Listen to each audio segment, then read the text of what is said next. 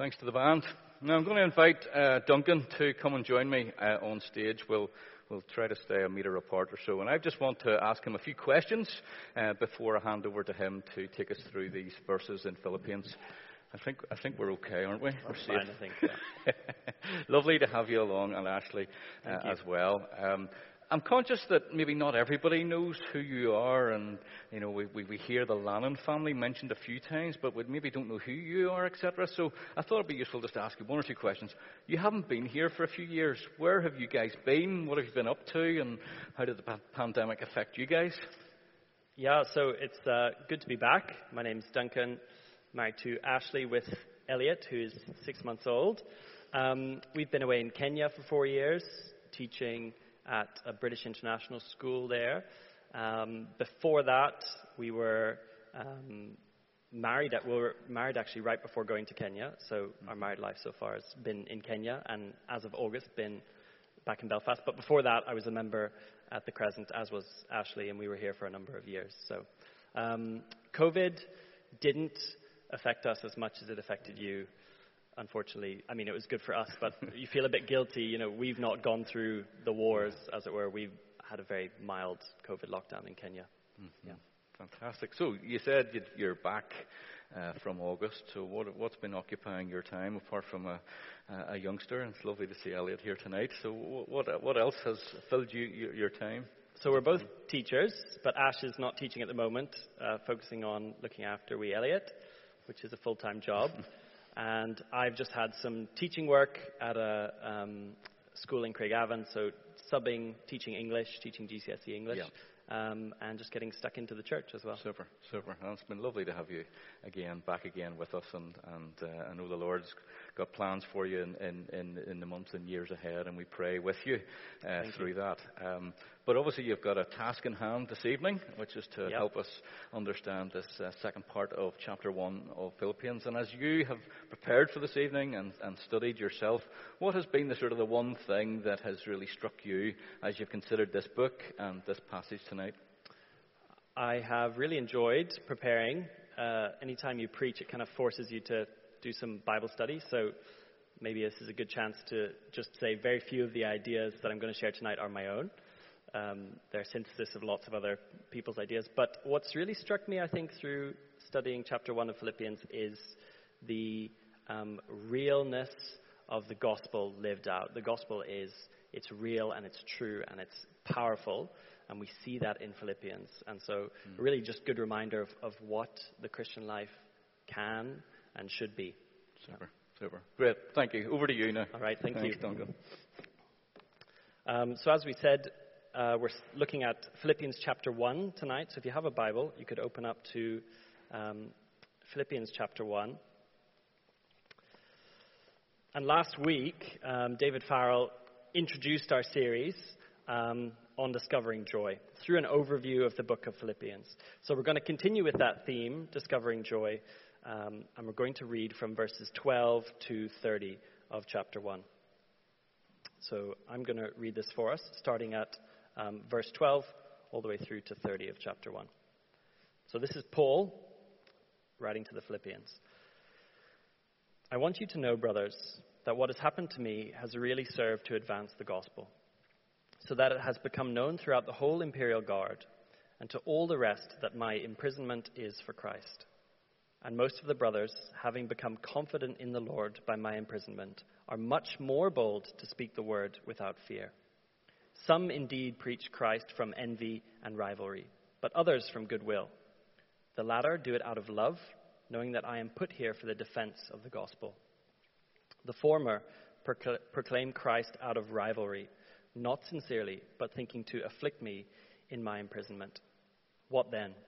Only that in every way, whether in pretense or truth, Christ is proclaimed, and in that I rejoice.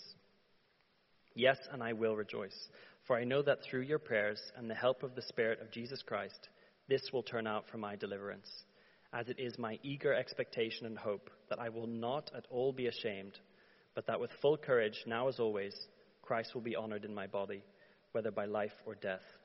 For to me, to live is Christ, and to die is gain. If I am to live in the flesh, that means fruitful labor for me. Yet which I shall choose I cannot tell. I'm hard-pressed between the two. My desire is to depart and be with Christ, for that is far better. But to remain in the flesh is more necessary on your account. Convinced of this, I know that I will remain and continue with you all for your progress and joy in the faith, so that in me you may have ample cause to glory in Christ Jesus, because of my coming to you again. Only let your manner of life be worthy of the gospel of Christ, so that whether I come and see you or am absent, I may hear of you, that you are standing firm in one spirit, with one mind, striving side by side for the faith of the gospel, and not frightened in anything by your opponents. This is a clear sign to them of their destruction, but of your salvation, and that from God. For it has been granted to you that for the sake of Christ, you should not only believe in him, but also suffer for his sake, engaged in the same conflict that you saw I had, and now hear that I still have. And we pray that the Lord will bless the reading of his word.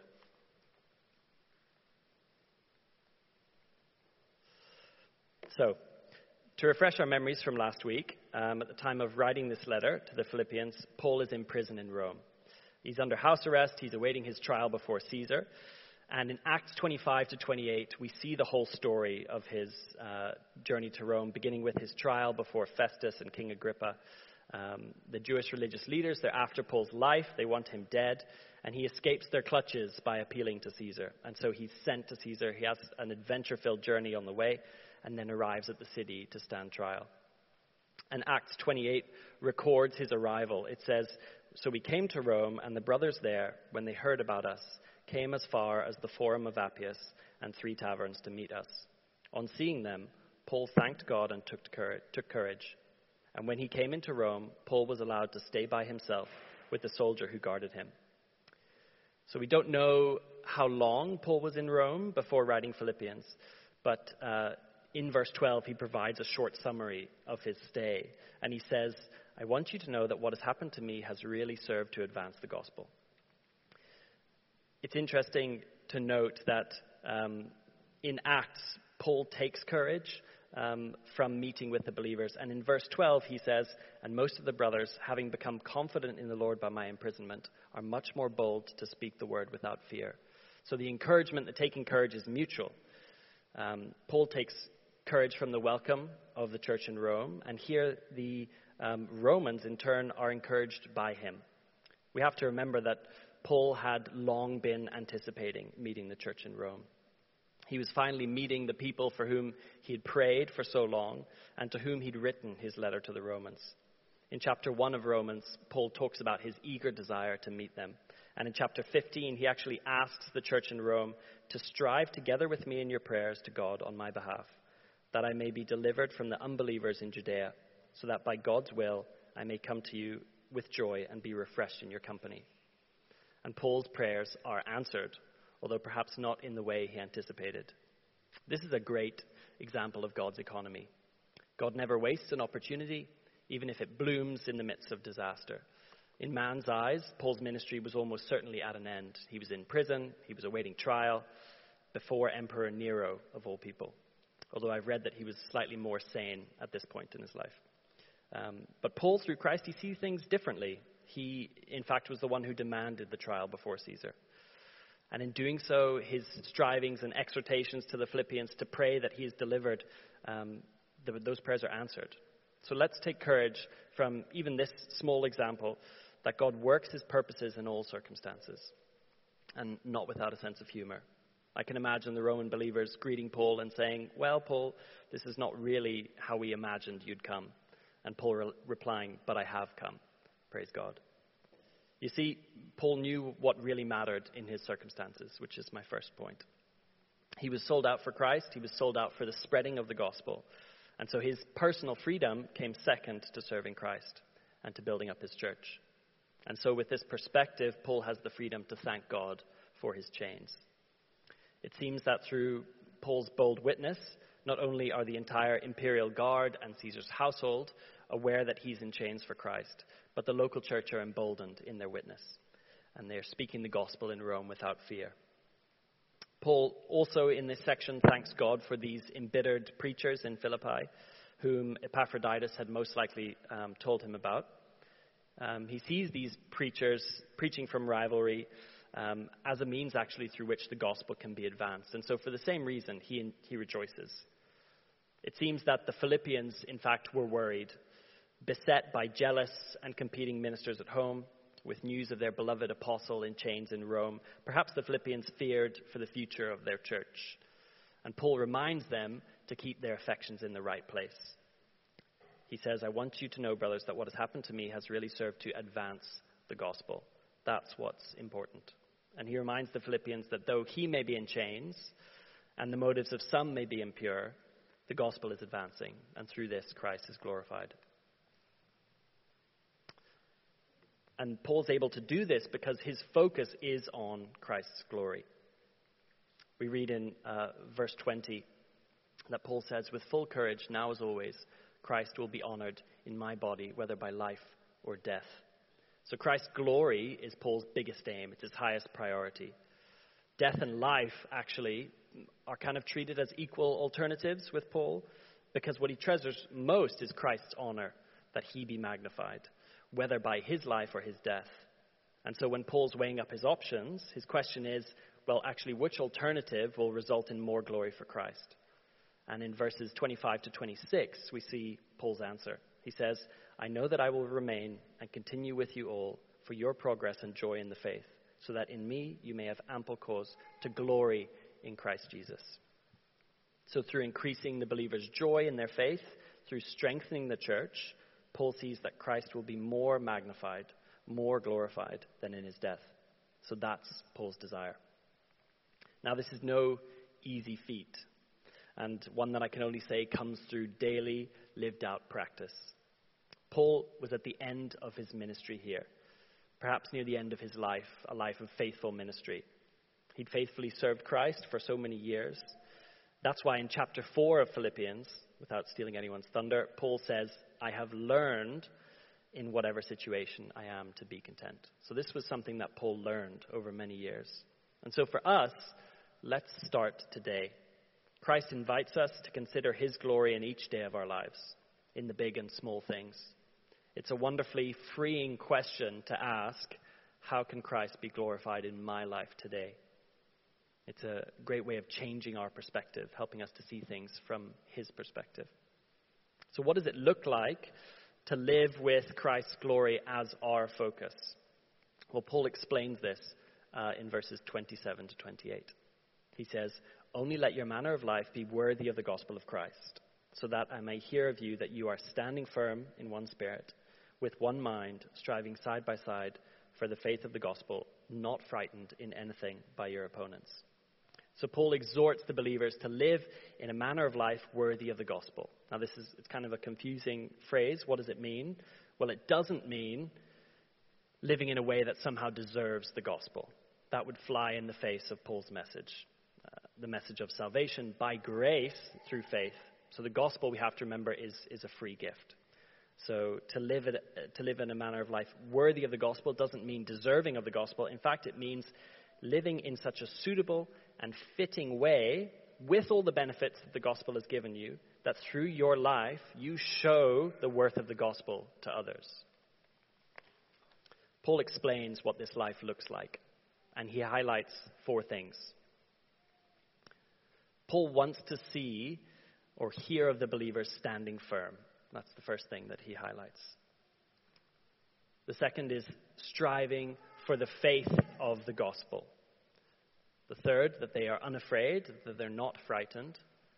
And then mixed in all of this, that they are unified in unity. So to explain these, the first, Paul wants to see them standing firm. To use a sports metaphor, this is kind of the defense side of the Christian life. This is to be unyielding in the face of opposition, to be unwavering in our doctrine, to be resolute in our commitment, to stand firm on the promises of God. Striving for the faith of the gospel, then, that's offense. That's moving into attack. That's us as Christians moving into the world, heralding the gospel, moving into people's lives, and as his ambassadors, proclaiming good news to the poor and liberty to the captives. This is the advance of the gospel that Paul is talking about in verse 12. And we're to do both these things unafraid of opposition. This is how we are to stand firm and to strive unafraid. We're to be fearless in how we live our lives, both in defense and offense. And again, this unity has to characterize all of our actions. Paul says, you can see in red there, in one spirit, with one mind, side by side. Paul explains in chapter 2 of Philippians that this unity comes from considering others as more significant than ourselves.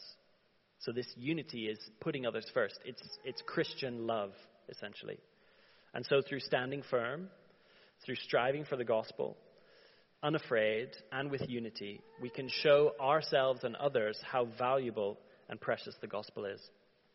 The gospel overcomes the fear of prison. It overcomes the fear of loss, even the fear of death. And the gospel makes us fearless in our standing and in our striving. It convinces us of God's provision for us. It severs the root of selfishness and allows us to serve the interests of others rather than our own needs. And if we live this way, then our lives actually become a sign to all those around us, both to our opponents, unbelievers, and to the church. Verse 28 says, "This is a clear sign to them of their destruction, but of your salvation, and that from God." So, how is our living in a manner worthy of the gospel a sign to our opponents of their destruction? Well, in how we live our lives, we are to be so different from our opponents. And by opponents, Paul means those whose God is their belly, those whose greatest desire and reward in life are their appetites. We're to be so different from them that their God is shown to be a false God. And in our stuff-saturated society today, this is how too many who do not know Christ live. But when they see that we have joy in the midst of suffering, when they see that we are content with plenty or with little, that we are fearless in our convictions, then their God, the God of this world, is shown to be a weak God. And they realize they're in trouble. Secondly, this life worthy of the gospel is a sign of our salvation. This life is so real that it's a demonstration of the truth of the gospel. And Paul's imprisonment is a perfect example of this. How his life is actually a sign of the truth of the gospel. Paul made the believers in Rome confident in the Lord and bold to speak because they saw his unwavering trust, his peace, his joy in Christ while he was awaiting trial. And they thought, wow, the gospel must be true, because they saw the power of Christ in Paul as he faced these trials. Paul's life was a sign of their salvation. And if Paul was fearless and loving in prison, they could be bold to speak. The sign of the truth of the gospel was strong.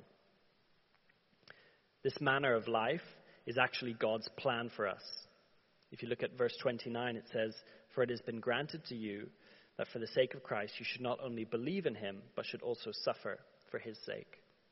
So actually we've got two gifts from God in verse 29. God grants it, so he's giving the gift, and he grants us belief, and he grants us suffering. Belief and suffering. So together, Paul is telling us that God actually gives us faith-filled suffering in the face of opposition. This is the sign. This is what causes our opponents to recognize that they're in trouble, and believers that they are saved. By faith, through suffering, you see that your life and faith are real, and you are on your way to salvation, and your opponents are false, and they are on their way to destruction. Our suffering is not an accident. It's granted by God. So take heart. God has given each of us the faith and the suffering to show that our faith is real and to bring us safely to heaven. And so just to bring those points together, thinking about what really matters in this passage. Like Paul, we can rejoice in our circumstances, knowing that what really matters is Christ's glory. We must daily remind ourselves of the wonderful truth of the gospel so that we can live in a manner of life worthy of the gospel, that shows the gospel to be true. Through standing firm, through striving for the gospel, unafraid and with unity, we can show ourselves and others how valuable and precious the gospel is. as we live our lives focused on what really matters, we become a sign to all those around us, a living, walking testimony to the power of the gospel, and a warning to those who are perishing, and encouragement to those who believe. And so we thank God both for the faith to believe and the suffering he gives, which teaches us, which flings us in our weakness upon the strength of a mighty God. And I pray that as we learn to trust him more and more in each season of our lives, we'll grow in confidence and assurance of our faith, so that we can say with Paul, to me, to live is Christ, and to die is gain. Let's pray together.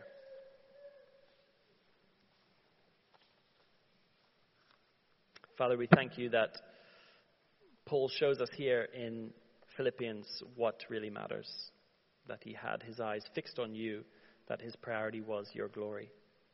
And we thank you for the encouragement we can take from his life. We thank you for the realness of his life and for the truth that it speaks, that we can look at his life and the lives of men and women in history who have served you and see that the gospel is real and the gospel has power. And so we pray that in our lives we'd trust you, we'd seek your glory in the small and the big things, so that others may see us and see the truth of the gospel and be warned of their destruction or encouraged in their salvation. We thank you for your word and its truth, and we pray just your blessing in our hearts. In Jesus' name, amen.